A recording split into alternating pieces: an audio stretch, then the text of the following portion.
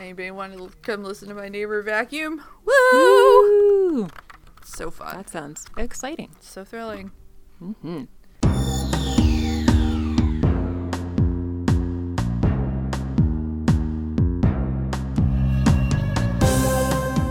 Welcome to Stargazing, a Stargate gazing podcast. I'm your host, Kathy. And I'm your other host, Mary. And each week we discuss an episode of Stargate, beginning with Stargate SG-1. Oh, microphone's not in my face. Hello. I was going to say, Kathy's far away again. I was. I was feeling lonely. Sorry. How are you? I'm good. How are you? Good. Stressed and tired, but that's Aw. okay. Why are you those things? Well, you know, it's like a confluence of things. Specifically, at the moment, I went to go pick up my car, as you know. Yes, to, because you sent me a lovely picture. Yes. They've had my car at the mechanics for almost 2 weeks, full weeks now, and they have not had time to really dig into the problem again. And also, yeah, because one, it's a weird problem. I think I've mentioned it before. Demon true. locks. But still, 2 weeks and they hadn't gotten to it, though? That Well, sounds like a bad mechanic. The second part is that they, I think more than half their staff have been out sick this week. Oh, well, yeah. So, there's yeah. that. Right. So I was generally content to just leave it there till they're done. However, I have possibly a vet appointment in the morning, depending on what the weather does tonight. Yeah. So I needed the car to schlep the cats. Yeah. Good times.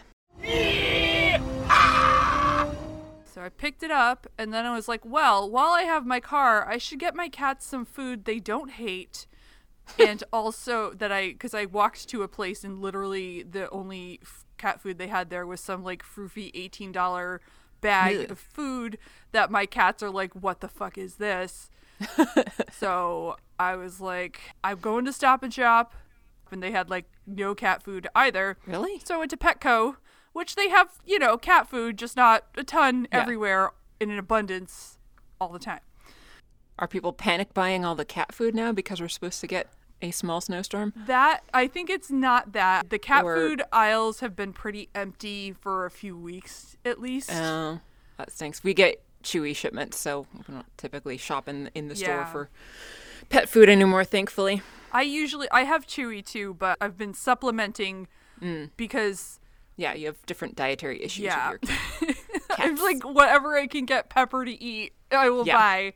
Right. And I don't know until I buy it if she'll eat it. So I went there. The panic buying at Stop and Shop was bananas. I think it was mixed with the people who just got out of work crowd. Oh, yeah. It's not even supposed to snow that much, but I guess we've only got 20% of the plowers that we would normally have because everyone's out sick or something like that. Something like that. Yeah. Also, maybe people are just excited for snow, and so they're doing their ritual panic buying. Yeah, this is much later than we technically had one I guess dusting so. a couple months back, but this is late for us to be getting our first real snow. Yeah.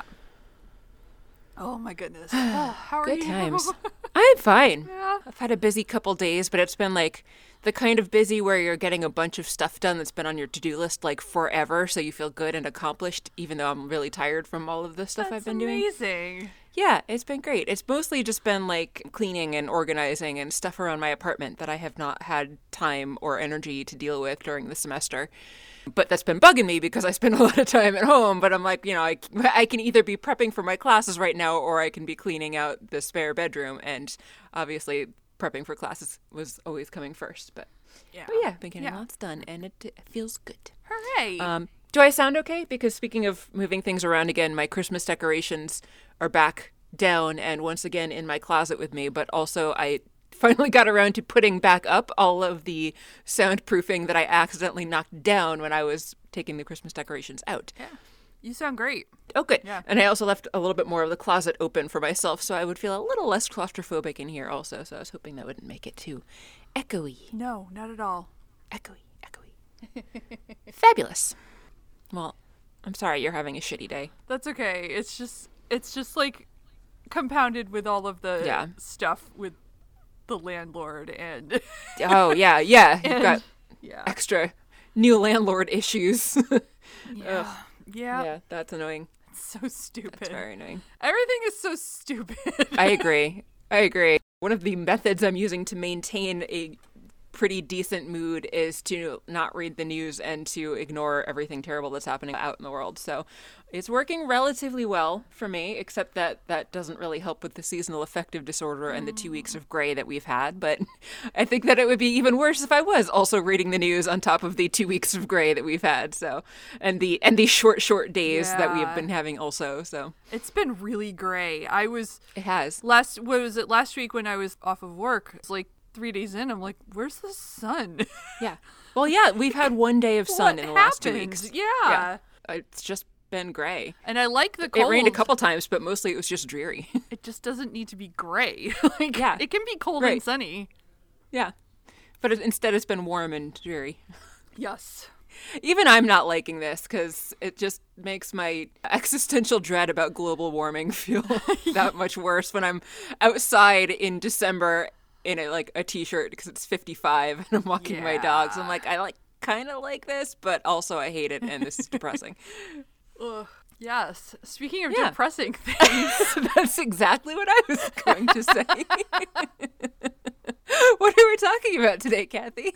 today we're talking about Stargate SG-1 Season 3, Episode 10, Forever in a Day. We sure are. We sure are. Yep, here we go. Do you want to start or do you want me to? You know, now looking at the booklet again and our description last week, it's not that bad. For some reason, I think I just misremembered the episode a little bit. Yeah, it's not quite as spoilery because I guess the stuff that they said does happen earlier on than I Yeah. was remembering. Me too. But, oh well, it's still fine. I'm fine. I mean, I could go back and put it back in, but I don't want to do that. No, you don't need to do I'm that. like 3/4 of the way done with don't the do editing, that. and that would be a pain in the ass. Yes. Not needed. Do you want to start? Sure. I know you asked that like 10 minutes ago or something. Oh, that's fine. They are on a planet. We don't know which planet just yet. SG-1 as well as some other SG soldiers are sneaking around. We see a dead Jaffa on the ground and they head up to a wooden pen.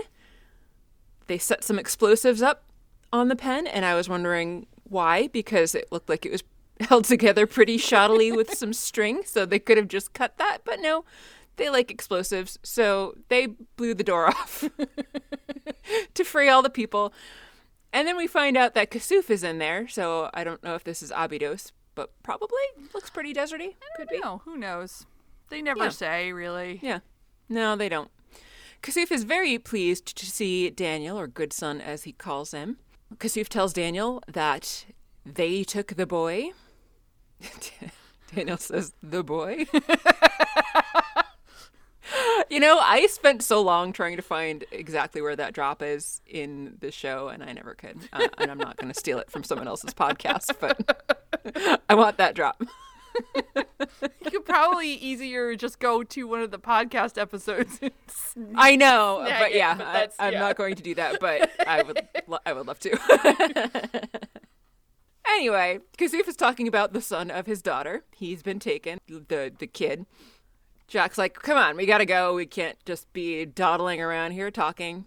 Daniel asks Kasuf who took him, and Kasuf points up on a hill, and there's a woman standing outside a tent, so Daniel heads up that way. Battle continues between the rest of SG-1, the other SG people, and the Jaffa. Daniel makes it up to the tent and finds out that it is Sharae, or Eminette, or both, really, technically. But she also has some Jaffa with her. One comes out of the tent, and Daniel shoots him. And then another one comes out of the tent, and thankfully has really bad aim and manages to shoot right in front of Daniel's feet, even though he's like maybe 10 feet away. He was so clumsy and awkward. Yeah. Yep. Teal'c was right there with Daniel, so he shot that second Jaffa that came out. Eminette heads into the tent, and then so does Daniel. We see the battlefield again, and Carter and Sam...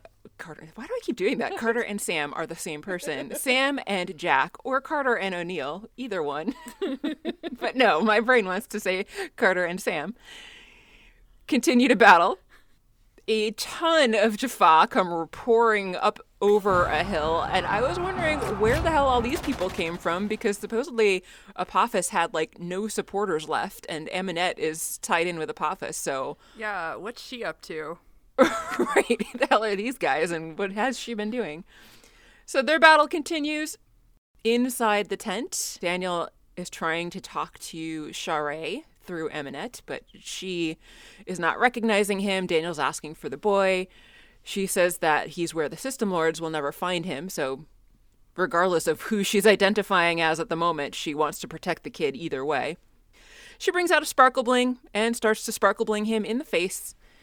He tries to aim his gun at her, but is unsuccessful. He seems surprisingly not in pain, though, for the amount of agony that we've seen most other people in when they're Sparkle Blinged. And maybe he's just getting desensitized to it because he's been Sparkle Blinged so many times. Maybe, although I was getting tired of looking at his like straining face throughout this episode. Yeah, they went back and forth a lot, and yeah. Agree. Yeah, Daniel is pleading with Sharae to fight it, but Aminette says that Sharae can't help him.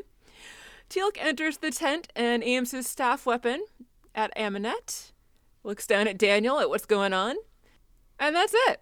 Yeah. That was that scene. It that was. The opener. I liked the slow-mo there at the end. Mm. Yeah. It was suspense building. Yeah. Not so often they use slow motion poorly. Yeah. We've talked about it a few times, but it was actually effective this time. Often it just comes across as ridiculous, but here it worked. Yeah. Daniel slowly wakes up while Dr. Fraser is shining a light in his eye. His vision's blurry for a moment or two, maybe 3. I don't know. But eventually it clears and he can see that the rest of the team and Hammond are also there. And he apparently doesn't need glasses anymore because his vision is completely clear? Maybe. I don't know. I mean, the view that we're supposed to be seeing from his vantage point showed That's true. clear images. That's true. I don't know. He still wears glasses later. Yeah, so maybe he wears them, like, for safety reasons. Could be. Maybe he just likes how they look and they're, like, his style. Although he's had trouble seeing before when he didn't have them on. It's like Anyway. his sneezing, you know, it comes and goes. Does it for attention, maybe. Sneezes and wears glasses for attention. So Daniel asks what happened, because he's not sure. Sam tells him they were on, apparently, P8X873. I feel like if they were on Abydos, they would have said that. Yeah, that's true. Yeah. They were freeing Abydonians, Yes. she specified. But Yes. yeah, you're right, I think. Somehow, though, Kasuf managed to get word to them, maybe before even they actually got captured. Who knows? But anyway, they sent for SG-1, so they went. Daniel remembers Sharae was there. And then Jack delivers some very unpleasant news that she's dead. Yep. Teal'c tells him the other awful truth that he was the one who fired upon Sharae because he was trying to save Daniel's life. And in fact, it did save Daniel's life. He looked so sad. He It was did. sad. Coconut was also upset and is barking and growling at the door. Because she was also so sad during this. She's very fond of Sharae. Yeah, she loves Sharae. Her favorite character. I'm like, that's weird, Coconut. She's like, I like what I like. Yeah. Yeah. Daniel is just like, no. And he's like, they've got sarcophagus. They'll put her in a sarcophagus. She's out there alive somewhere. The others kind of look at each other like, which I realize now I say that. You can't actually see my face while I'm doing that. But I feel like you were making the sound effect. yeah. So hopefully that conveyed what my face would look like. Yeah, totally. I think we can all picture it. Yeah. Actually, now all I'm picturing is Tina from Bob's Burgers. Haven't seen it. It's a funny show. I like it. Daniel wants to know what these looks are about. And Hammond turns to Dr. Fraser and asks if Daniel can leave the infirmary. And she says yes. She'll arrange for a wheelchair. And they'll have to keep his drip in, which I assume was his IV. Yes. And yeah. Daniel, no. Jack and Teal'c. We're good with names So today. good. I'm nowhere on my screen right now does it even say Daniel's name. Daniel, no. Go us. Oh my god. Jack and Teal'c offer to take him wherever they're going to go outside the infirmary. In the hall, they've got Daniel in a wheelchair with his IV drip. They meet up with Kasuf, and he says that it's a sad day for them all. Daniel is confused, but Daniel, talking down to Kasuf, as he so often does, which I hate, tells Kasuf, no, I know it's hard for you to understand, but the demon inside your daughter will help her rise again. Kasuf looks all excited for a minute, and then Jack's like, no, not so much. They keep wheeling Daniel down where there is clearly a body laying under a sheet on the table. You would really think they should have given him a little bit of warning about where they were going and what they were doing here, but they didn't. They lift the sheet. Yeah, but it's like a room full of bodies with sheets over them. So do they have a morgue? Oh, really? I would imagine they've got to have a morgue, but I didn't even notice the other bodies. Yeah, there were background sheets. Yeah. I mean, it makes sense. They just came from a battle. I still feel like they should have warned him about who he was about to see in the morgue, even if he knew where he was going. So, anyway, they pull back the sheet, and as you've probably all figured by now, it was Sheree under there, looking quite gray and deceased. Daniel is, of course, very upset now and wants to know why they would just leave her behind rather than trying to save her. And Jack says that because there were no they left, they won the battle and there was no one left to take her to any place where there would be a sarcophagus. Woo, winning battles, yeah. Yeah. That made me wonder what the statute of limitations on a sarcophagus is. Like, if they were able to somehow manage to get a sarcophagus, like, how late is too late to put somebody in and revive them after they've died? I don't think we ever get that, but I was wondering. They probably can't go much beyond mostly dead, right? Likely so. Likely so. Yeah. There's a big difference between mostly dead and all dead. Jack says that at least the good news is that they managed to save most of the Abydonians, and Kasuf adds that they are very grateful for that.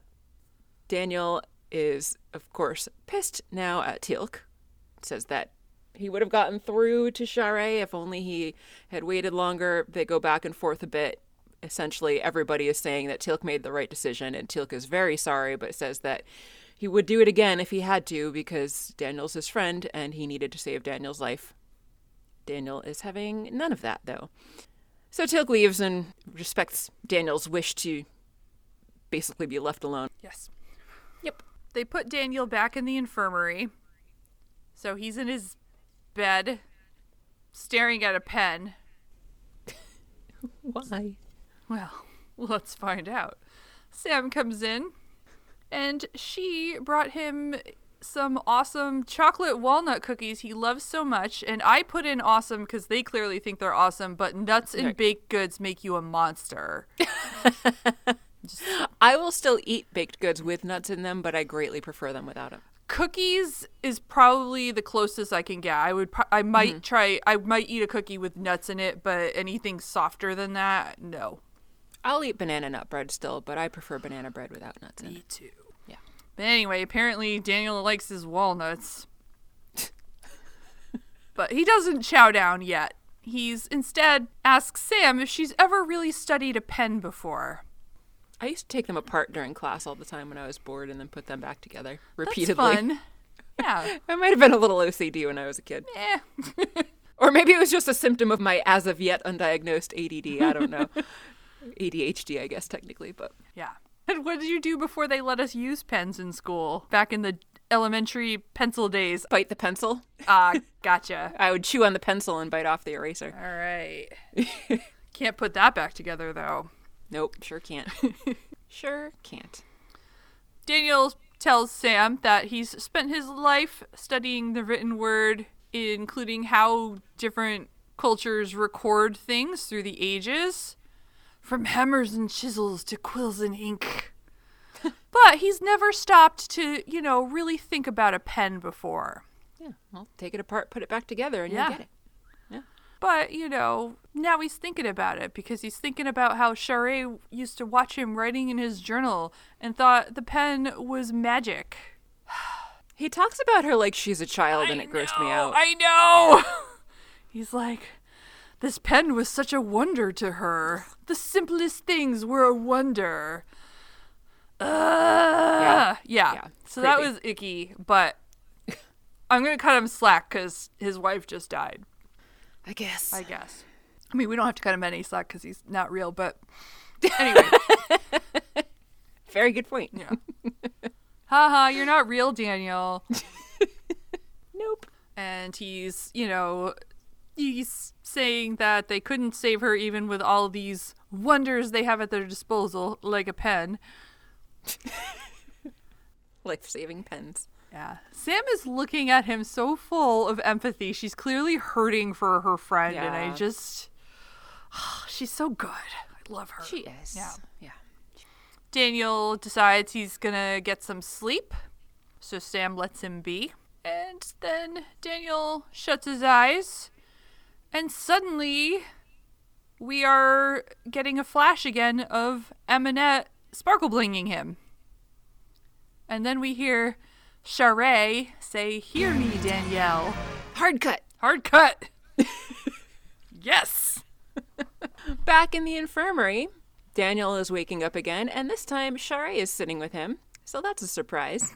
Frasier comes over and asks how he feels, and Daniel says that he's confused. She asks him some questions. He apparently does know who he is and when his birthday is, but he's confused as to why Charest is there and that she is not dead. Kasuf comes in and says that he and their people have SG-1 to thank for still being alive. Daniel asks what happens, and Teal'c says that when he found Daniel being sparkle blinged by Eminette, he fired, but did not actually manage to kill her, and that they were able to save her and take her to the Tok'ra, and they were able to remove her hagfish, and now everything's great. Woo. Yeah. So Daniel figures, all right, I guess I was dreaming before when I thought she had died. Everybody decides to leave and give Charest and Daniel a little time to themselves. Sam says she's glad that Daniel's okay. Jack clarifies to Frasier he's going to be okay. Frasier's like, oh yeah, he's going to be great. So they leave. Daniel and Charest continue to talk, but Charest cuts Daniel off and says that she's really only there to tell him about the boy. Daniel asks, what about him? And then Charest gets sucked away into the vastness of time and space. I don't know. She gets like vacuumed backwards. Yeah. It's weird. Yeah. Yeah. Still in the infirmary, Daniel wakes up again. He asks for Charest, and Dr. Frasier's like, we haven't taken her body back to Abydos, if that's what you mean. But that's it. Yeah. Yeah. We get some new scenery now in Hammond's office. Daniel comes in. Hammond's glad to see that he's back up on his feet, but Daniel has some bad news. He's there with his letter of resignation. This time it's just a little letter in an envelope instead of like a whole manifesto like the last time he tried to quit and threw like a huge stack of papers on Hammond's desk. I forgot about that. Oh. Hammond isn't going to accept Daniel's resignation, but Daniel reminds him that he's not military and it's a free country. Last he checked anyway. Hammond says that he's making rash decisions and should take a little bit of time to really think about it, but Daniel says, nope, I was only here to save my wife and I can't save her, so don't need to be here anymore. In Daniel's nerd lab, he's packing up. He's got a vase with a bunch of skulls on it. He's wrapping up and putting in a box along with some books with post-it notes sticking out of them, which is okay because they're his own books. Don't put post-it notes in books that you do not own. This has been your library PSA. Do people really return books to the library with post-it notes? Post-it stuck out notes, of them? index tabs, they handwrite things, they dog-ear things. Seriously? People For are a library book? monsters. Yeah, I mean, like, even if you want to put post-it notes on it, like, you can easily remove them, but Oh, they like, could. remove them, though, before returning Occasionally, them. if somebody returns a lot of books with a lot of post-it notes, I will make them do it themselves. Good, you should. That's so obnoxious. We used to email people and be like, don't do this, but Yeah. my rule of thumb is if it takes me longer to send the email than it does to remove the post-it notes, I just take the post-it notes out. That's fair. That's a good rule of thumb, Yeah. I think. But that's still obnoxious that people are doing that. Super obnoxious. I don't know why that surprises me, but Yeah. Anyway, so he's got some books he's packing up along with his skull vase. And Jack comes in to see him. And Jack says, you should meet the new guy that is going to be on our team. But Daniel already knows him. His name is Robert Rothman. And he was apparently Daniel's research assistant while he was doing his dissertation. And then Daniel's like, smart guy, had a good teacher. So Daniel knows this guy. Jack says geek. And Daniel's like, yeah, you used to call me that. And Jack's like, I'm still talking about you. So he's kind of looking around, asking casually, like, how long are we going to be stuck with this guy? How long are you going to be gone? And Daniel's like, but I quit. Jack's like, yeah, I know, but you're not going to be able to stay away.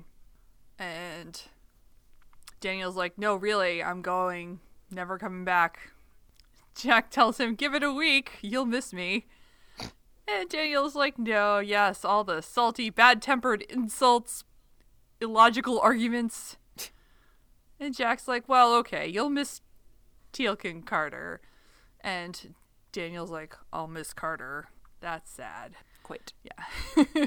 And Jack's like, but there's the excitement, the new cultures, blah, blah, blah, blah, blah. Daniel's like, no, I've only ever thought about getting Sharae back, really, this whole time. That's all it's been about. I feel like Jack's got a really good point, though, because if Daniel was really dedicated to the science, he would not be able to walk away from It's true. what they're doing. I mean, it's clearly grief talking here. True. But That's true. Yeah, and also I don't think they did enough. I mean, it's been 3 seasons now, or we're in our 3rd season of this show, and I don't know if they've done enough to kind of keep Sharae in the foreground as a motivation for Daniel. I don't Right. know. Agree. Because he has no hope now of finding his wife, he can't keep doing this.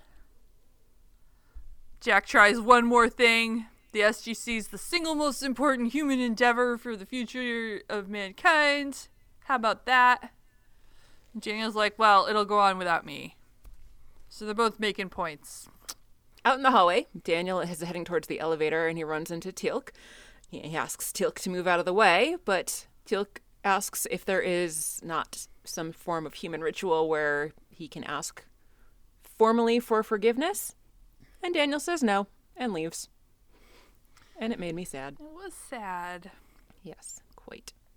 Daniel's got a new apartment, which makes sense because they thought he was dead and gave away all his things before, so he needed a new place to live. So we're in Daniel's apartment, and it is not the same one that he had before. I noticed there were no fish this time either.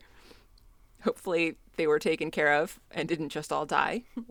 Soldiers are helping to bring in some of Daniel's things, all the random tchotchkes he was keeping in his office, I guess. Yeah, was that all his personal stuff he just brought to work?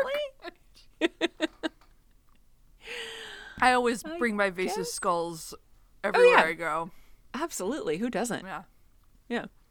Sam and Jack are there. Apparently they're helping with some of the moving of tchotchkes also. He's got so many things that he was keeping there. They're basically awkwardly parting ways, and Sam asks if they're ever going to see him again, and Daniel is like, yes, at the funeral. Now I have lots to do. Does he? No. Yeah. So they start to leave, but Sam asks if she can have one last hug, and he allows it. Jack lingers behind for a second and shakes Daniel's hand and then also hugs Daniel and says it's been a pleasure doing business with you, Dr. Jackson. And they leave. Aw. Yeah. Then we start to get a shot of Daniel's bedroom, and then in the midst of that, there's a hard cut to commercial where we come back and watch the camera pan up from the bottom of the bed the rest of the way up to Daniel sleeping.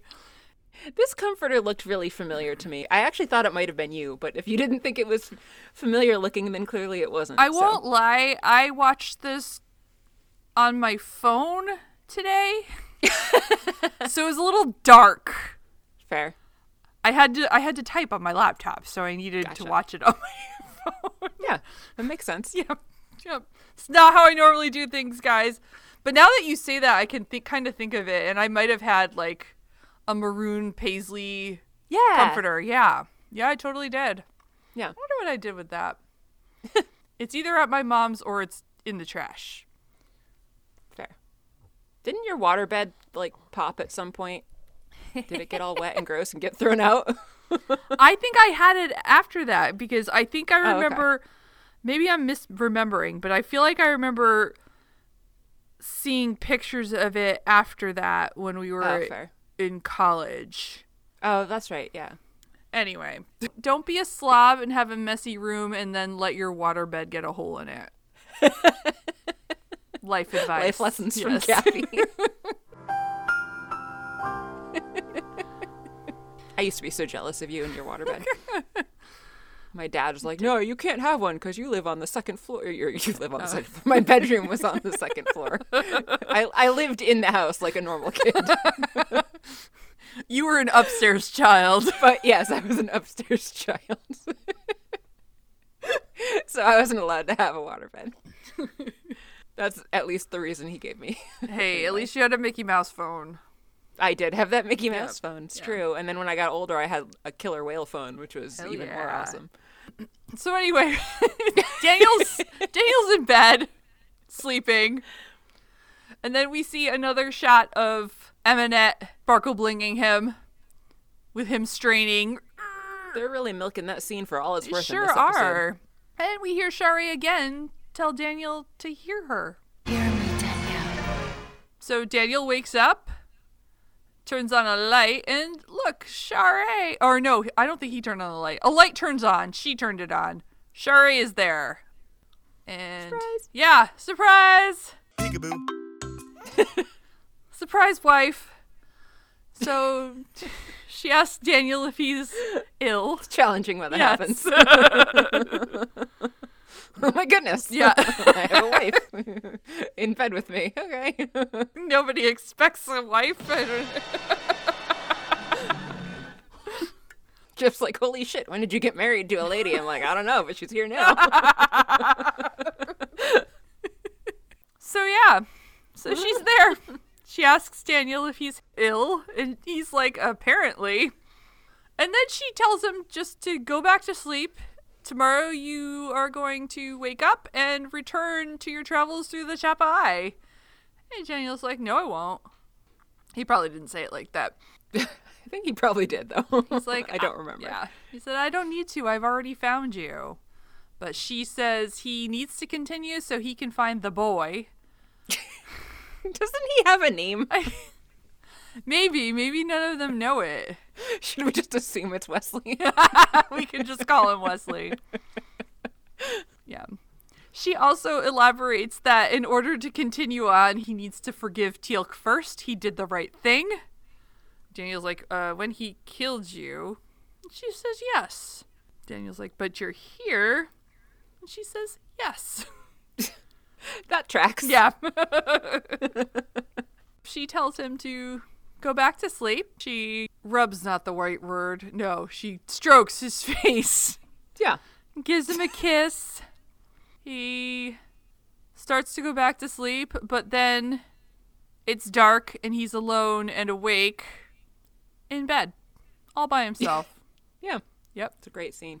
His bed looked really neat for someone who was sleeping in it. Yeah. I guess he doesn't move at Yeah. all when he sleeps. Yeah. That's the opposite of me. Yeah, agree. I can never get comfortable and I toss and turn pretty much all night and it's annoying. Sucks. Yep, sure does. Yep. Next, we are back on Abydos at the funeral for Shari. She's wrapped in traditional Egyptian mummy style. and laying in a grave. Daniel alternates between speaking in English and speaking Egyptian and essentially says a prayer for the dead, asking for forgiveness for Sharae, saying that she wasn't responsible for the terrible things that were done while her body was possessed with the demon, and asking that she be granted a place in the blessed dwelling of the afterlife. They place a feather on a scale to represent the weighing of her heart against that feather, and this scene made no sense because the scale did not move at all, even though Daniel touched the scale itself when he put the feather on it. And then also it was super windy and the feather didn't blow away, so there's no way that it would be able to stay there without being weighted down with something. Yeah. But the scales stayed balanced. Almost like they were symbolic ceremonial scales. Yes. Not real scales. So their takeaway is that her soul is light and that she is going to join God in the afterlife. Most people walk away. Daniel and Kasuf are left behind, and Daniel tells Good Father that it was a beautiful ceremony. And I was wondering if he was complimenting himself here, because the only part of the ceremony we saw was him giving his speech on behalf of her. Kasuf wasn't he giving like a sing-songy prayer at the beginning? I must have missed that somehow. All right. That makes a little bit more sense. Kasuf says that his heart is still burdened because Daniel still has not heard Sharae, and that what she has to say is important to everybody's future, and he needs to go to her. He points up the hill. Daniel heads that way and finds Sharae. She turns around and tells Daniel that he needs to forgive Teal'c, and then together he and Teal'c need to go and find the boy. And I was wondering what happened to her accent. I don't know. I did notice it was... It's completely gone. She was no longer saying Danielle. Yep. Weird. I guess maybe she adopted his ability to speak fluent English now that she lives in his brain. Oh, maybe. That could be, actually. I don't know. Kasif comes back and explains that the boy is a Hersisis, which we have talked about in our bonus episodes, and that is the child of 2 Goa'uld hosts. And apparently they are born with all of the secrets of the Goa'uld themselves without actually having a hagfish possessing them. How is that a thing? Anyway, it's fine. It doesn't make sense, but okay. Yep. Yeah. They talk about genetic memory, essentially, and genetic memory in this sense is not real, although I find it fascinating that methylation, which is the pattern of which essentially is the pattern of which genes are turned on and turned off, actually can be inherited. And for a long time, we didn't think methylation was passed on, but apparently it is. But probably no one other than me cares about that. Anyway. I care deeply. I didn't know tell, I that's cared. Why you're yawning. I didn't. I'm yawning because I can't, I don't know. I'm tired. I toss and turn all night. Yeah, I didn't know I cared, but now I care. Okay, it's the most important thing in my life. Yep. You're a jerk. I wasn't trying to be. Anyway, they gotta find the kid. Sharae's sparkle blinging him again because they're using that same scene once again, and we hear Sharae's voice saying, "Hear me, Daniel," and that's the scene. Yeah. Daniel is in his apartment and he wakes up, grabs the phone, calls someone, asks to speak to Major Carter. It's very convenient that he can still get through to the SGC so easily. Yeah, it is. Mm. He knows all the secret numbers. He does. The unlisted phone numbers. Meanwhile, or elsewhere, later, there we go. Later, we're in the gate room. The team, I'm going to say SG-1 because they are a whole team. Yeah. Yep. SG-1 is coming home through the gate, and Daniel has been replaced with the Robert Rothman. And he also wears glasses, so, they just traded him for another standard nerd. The people I'll be working with, what they like. Standard nerds! Yeah. And they see Daniel is there with Hammond. And they're pretty happy to see him. Daniel says he needs to talk to Sam alone. General. Jack says to the general that he also... Daniel's missed a lot while he was gone. General O'Neill, huh? General O'Neill. But instead O'Neill addresses the general Oh.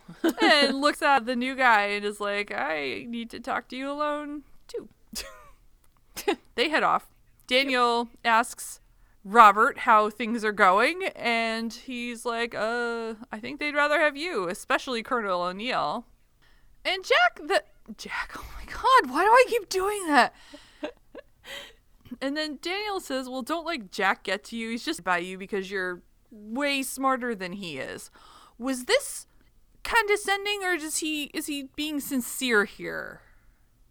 I'm not sure, and the way that the guy reacted, it seemed like he wasn't sure either. Yeah, it was confusing what Yeah. Daniel was trying to convey. But Yep.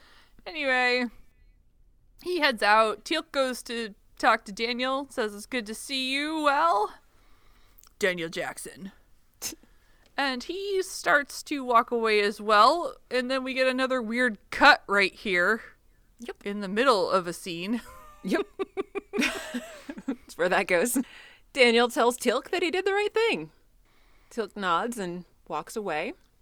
Then Daniel asks Sam if she can tell him a little bit more about how the sparkle bling works. And he's like, it's powered by your mind, right? So that would mean it's possible to put your thoughts into someone else's head while you're using it? She's like, yeah, I guess that makes sense. Why? I have no idea. That doesn't really seem to make sense to me, but they decide that it does. So it must be possible then that while Aminette was sparkle blinging Daniel, Charé was sneaking in there and telepathically sending him a message. Hear me, Danielle. That's their story, and they're sticking to it. Yep. Sure. Yeah, that's essentially the gist of that scene. Yeah. It's a longer conversation, but Yeah. it doesn't matter. Daniel leaves. Yeah. And he apparently goes back to his apartment because he walks in to find Jack and Kasuf sitting in his living room waiting for him. Jack's playing with something that looks a little shiny. Couldn't tell what it was. That's very important. Quite. Yeah. Daniel's very concerned about how they got in there while Jack's just trying to be conversational. So he tells him he needs a new lock. Shouldn't Daniel have noticed that when he was You would entering think his apartment so. and presumably having to unlock it? I And would have then thought. Wouldn't he be like, oh, hey, my lock's Yeah. broken? But the reason they're there actually is Kasuf wants to talk to Daniel. He is concerned about Daniel's leaving the SGC because his presence with them gives the people of Abydos great security that he is out there protecting them from the gods. But Daniel repeats he was there to find Charé. Can't find Charé because she's dead, because we already found her, because she's dead. That's not why she's dead. And he's done with all that. But Kasuf says, my daughter wants you to travel among the gods. And Daniel's like, uh-huh. So you can find the boy, Kasuf says. How do you know that? Daniel asks. And he says, Charé told me. And you should go ask her yourself. He gestures, and Daniel hesitates a moment, but then he goes and opens a door in the apartment. And suddenly he's on the same planet, P whatever planet they were on where she died. There we go. And the tent is there, and Charé is there, and she gestures for him to come with her. So he follows her to the tent. We get the sparkle bling. She says, come to me, Daniel, instead of Hear hear me, Daniel. Yeah. But it's the sparkle blinging again. Yeah. Yeah. Daniel wakes up in his apartment again. Then back in Cheyenne Mountain, Teal'c is meditating, surrounded by candles as always, and seriously, I want to know how long it takes him to light all of those candles and then blow them out later. So many candles. Yeah. Daniel's standing in the doorway and asks if he's interrupting. Clearly you are. But doesn't matter. Teal'c says that it's good to see him. And Daniel comes in and asks what would happen if Tew Guauld did have a child together.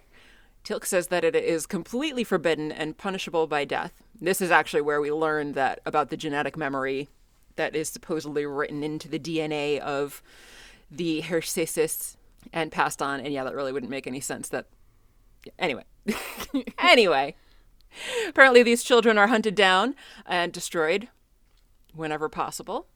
So that would mean that Share's child, Eminette's child, whoever's child we want to consider it to be, would be in a ton of danger because the kid would know everything that the Guo would know. Daniel starts to leave, and before he goes, Teal'c tells him that it pleases him greatly that Daniel Jackson, once again, values his knowledge, and then Daniel leaves. Yeah. Yep. There was a moment in that scene where Teal'c responded to Daniel and just said, "Yes, Daniel," and I was like, I missed that. He didn't say Jackson. What's going Yeah. on? It That's was weird. Yeah. Even with my transcript in front of me, I still managed to miss that. So weird. Yeah. Quite. I'm not typically reading the transcript Right. while I'm watching the episode. I'm just taking notes on it as I go. Then we're off to Hammond's office. Jack is complaining about Rothman. He's, got 2 left feet and slowing everyone down.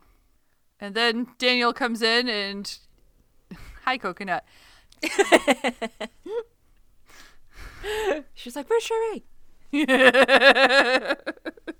Daniel's like, well, actually, Rothman was a 2-time decathlon champion in college. Jack's not sure about that. Hammond's like, okay, Jack, whatever. Daniel's like, trying to get him out of your union? Union. Did I say union? Unit. You did. Yes. And Jack says, yes, I want him out of there. Daniel asks Hammond, what are the chances of that happening? And Hammond said it would only happen if you reconsider. And Daniel's like, cool, I'll reconsider. Jack's pretty pleased. Quite. But then it catches up to him what he said. He's like, what? And Daniel said, yeah, I'm back. He's given it some thought. He'd like to come back. And at this point, I was like, God damn it, I hope Hammond didn't fill out a bunch of paperwork. And then he is going to have to do more paperwork to get him back in. But it turns out, in fact, that Hammond was like, maybe I won't file this yet. Daniel tells Jack he changed his mind because there's something through the Stargate I still have to be the one to find. Which was kind of weird. Why couldn't he tell any of them? I don't know. Yeah, They all that made seem no to sense have me. the information just in different bits. Well, Jack doesn't Yeah. have any of it, but like Teal'c knows about the Harcesis and Yeah. Sam knows about this Sparkle Bling question. Right. Yeah, so Daniel's back on the team. Yep. Yeah. Down in the gate room, SG3 quarters is getting ready for a mission. Rothman is putting eye drops into his eyes, so I guess the implication is that all anthropologists have allergies. Jack comes in and tells Rothman that he's done. They go back and forth a little bit because Rothman wants to know why. And Jack just keeps giving him evasive answers. You've been reassigned to another unit. Why? Okay, you're being replaced. Why? Because I'm intimidated by your intelligence. Where's the confusion here? Why not just tell him the He truth? was That a made no s- sense to me. He was a super a-hole in this. Yeah. Like, he was just Yeah. being such a dick. He really was, Yeah. for no apparent reason. Yep. Yeah.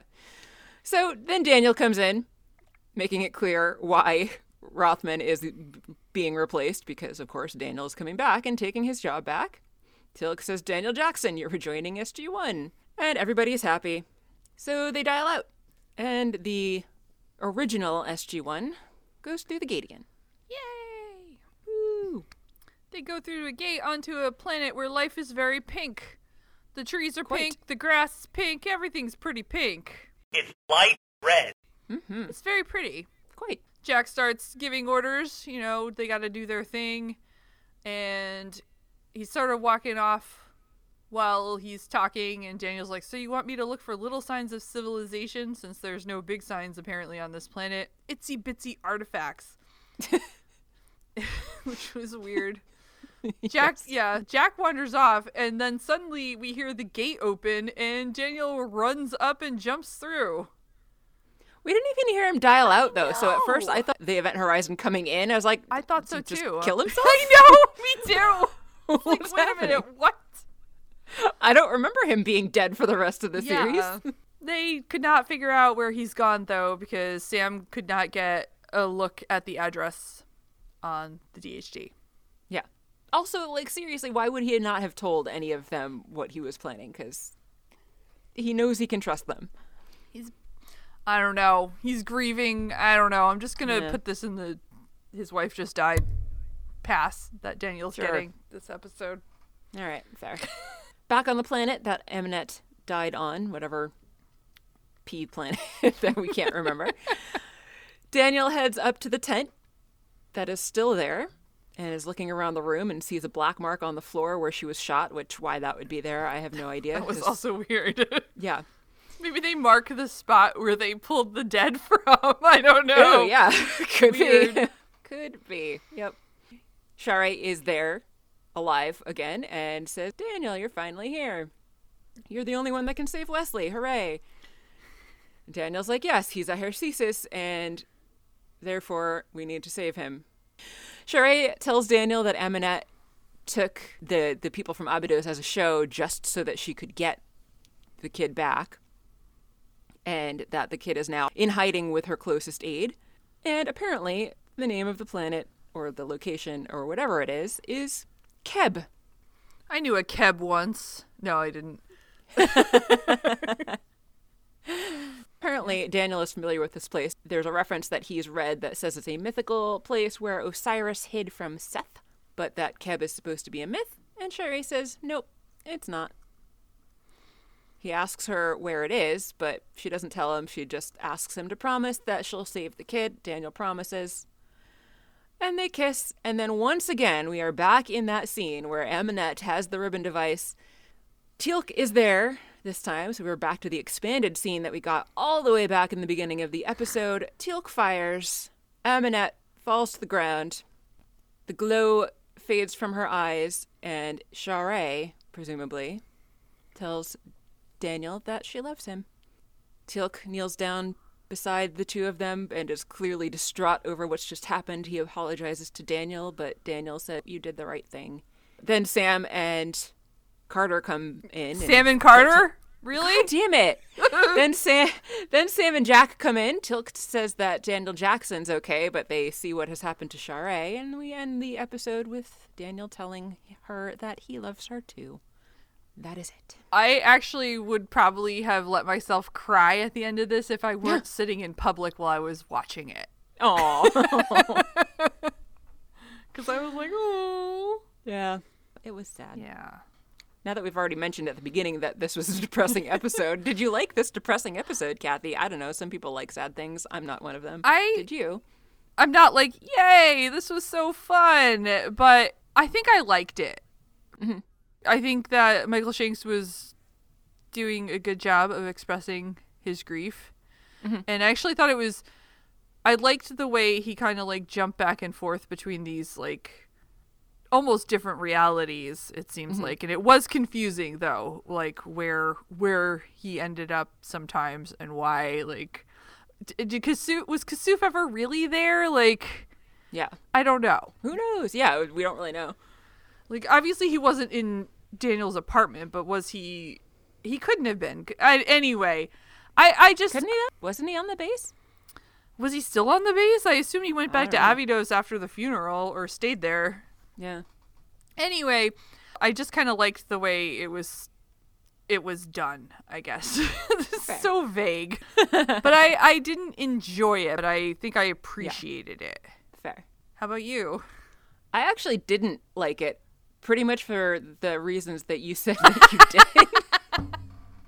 I agree with Daniel doing a good job, or Michael Shanks doing a good job with the episode, but I actually really don't like episodes when a character doesn't know what's reality, and therefore the person watching also can't tell what's supposed to be like canonical storyline or what's just in the person's head. I hate that. It stresses me out. So okay.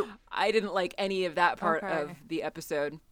Well, I mean, now I'm thinking about it too. Like, did any of that actually happen? Since we Yeah, end up I don't with... know. I don't think it did. Yeah. Like by the end, I think the takeaway is supposed to be that the entire episode was in Daniel's head. Yeah. But we don't really know. So yeah. So I guess, but if it's in Daniel's head, how could like Teal'c bust out fun facts about Harcesis and Daniel actually know them? I don't know. But yeah, Well, did he or did Sharae put that in his head? he could have. Yeah. Put that whole storyline in his head somehow. Yeah. Like that was his brain's way of interpreting whatever she was telling him. Yeah.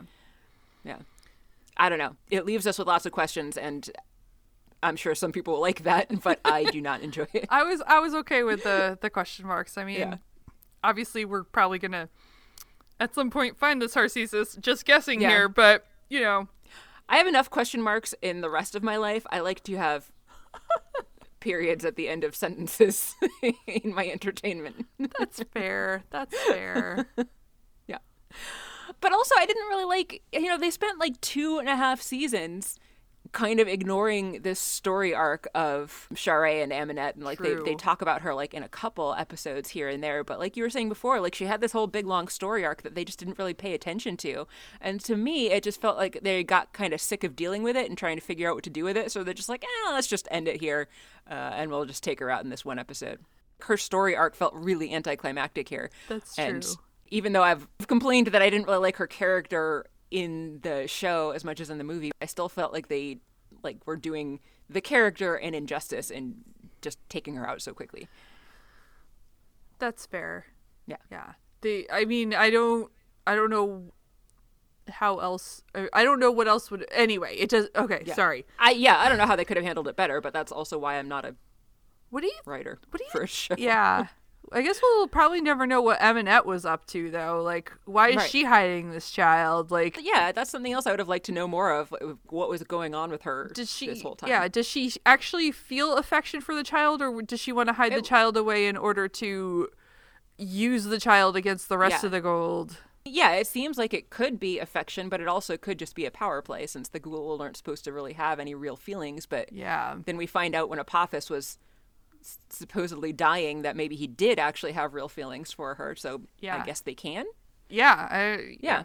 Then last but not least, I didn't like the point of contention between Daniel and Teal'c and the fact that now Teal'c is the one that's killed his wife, even though Daniel's like seemingly forgiven him for it. Yeah, that might come out. I didn't like that.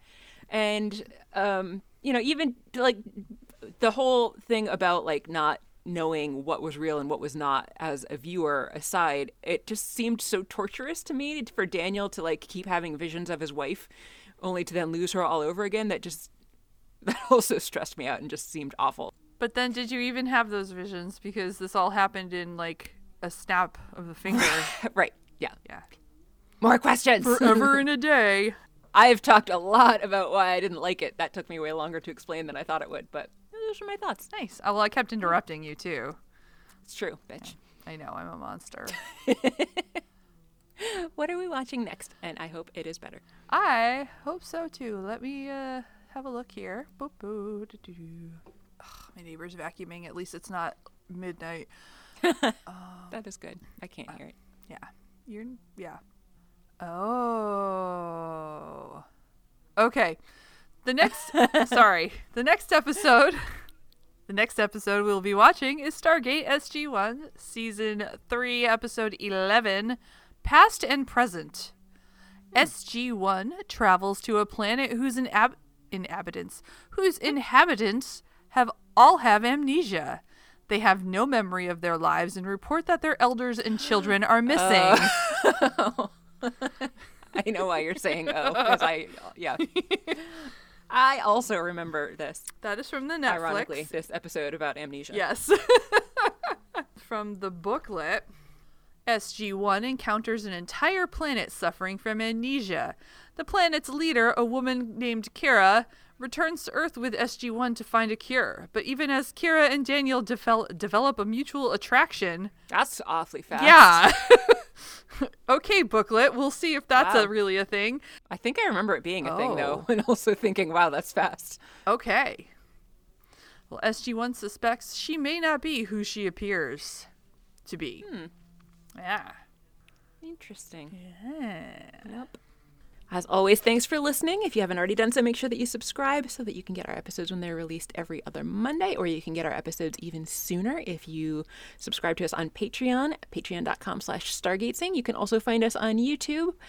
Reviews and likes are very much appreciated because we're still trying to grow this podcast and help as many people find it as possible. Word of mouth is also great for helping people do that.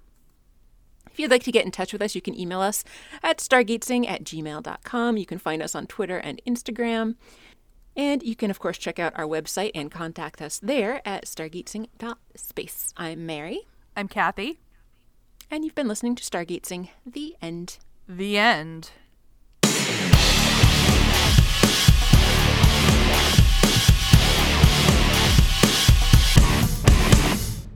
I ran into my boss at Stop and Shop, and they were out of chicken, she told me. Weird. It's like, okay, well, I guess you're not going to have any chicken. Good thing I don't shop for real, and I just buy myself things like microwave popcorn and hot cocoa, and that's my diet right now. That's a pretty great diet. I had Skittles and beer for lunch. Nice. Want to talk about good diets. Nice.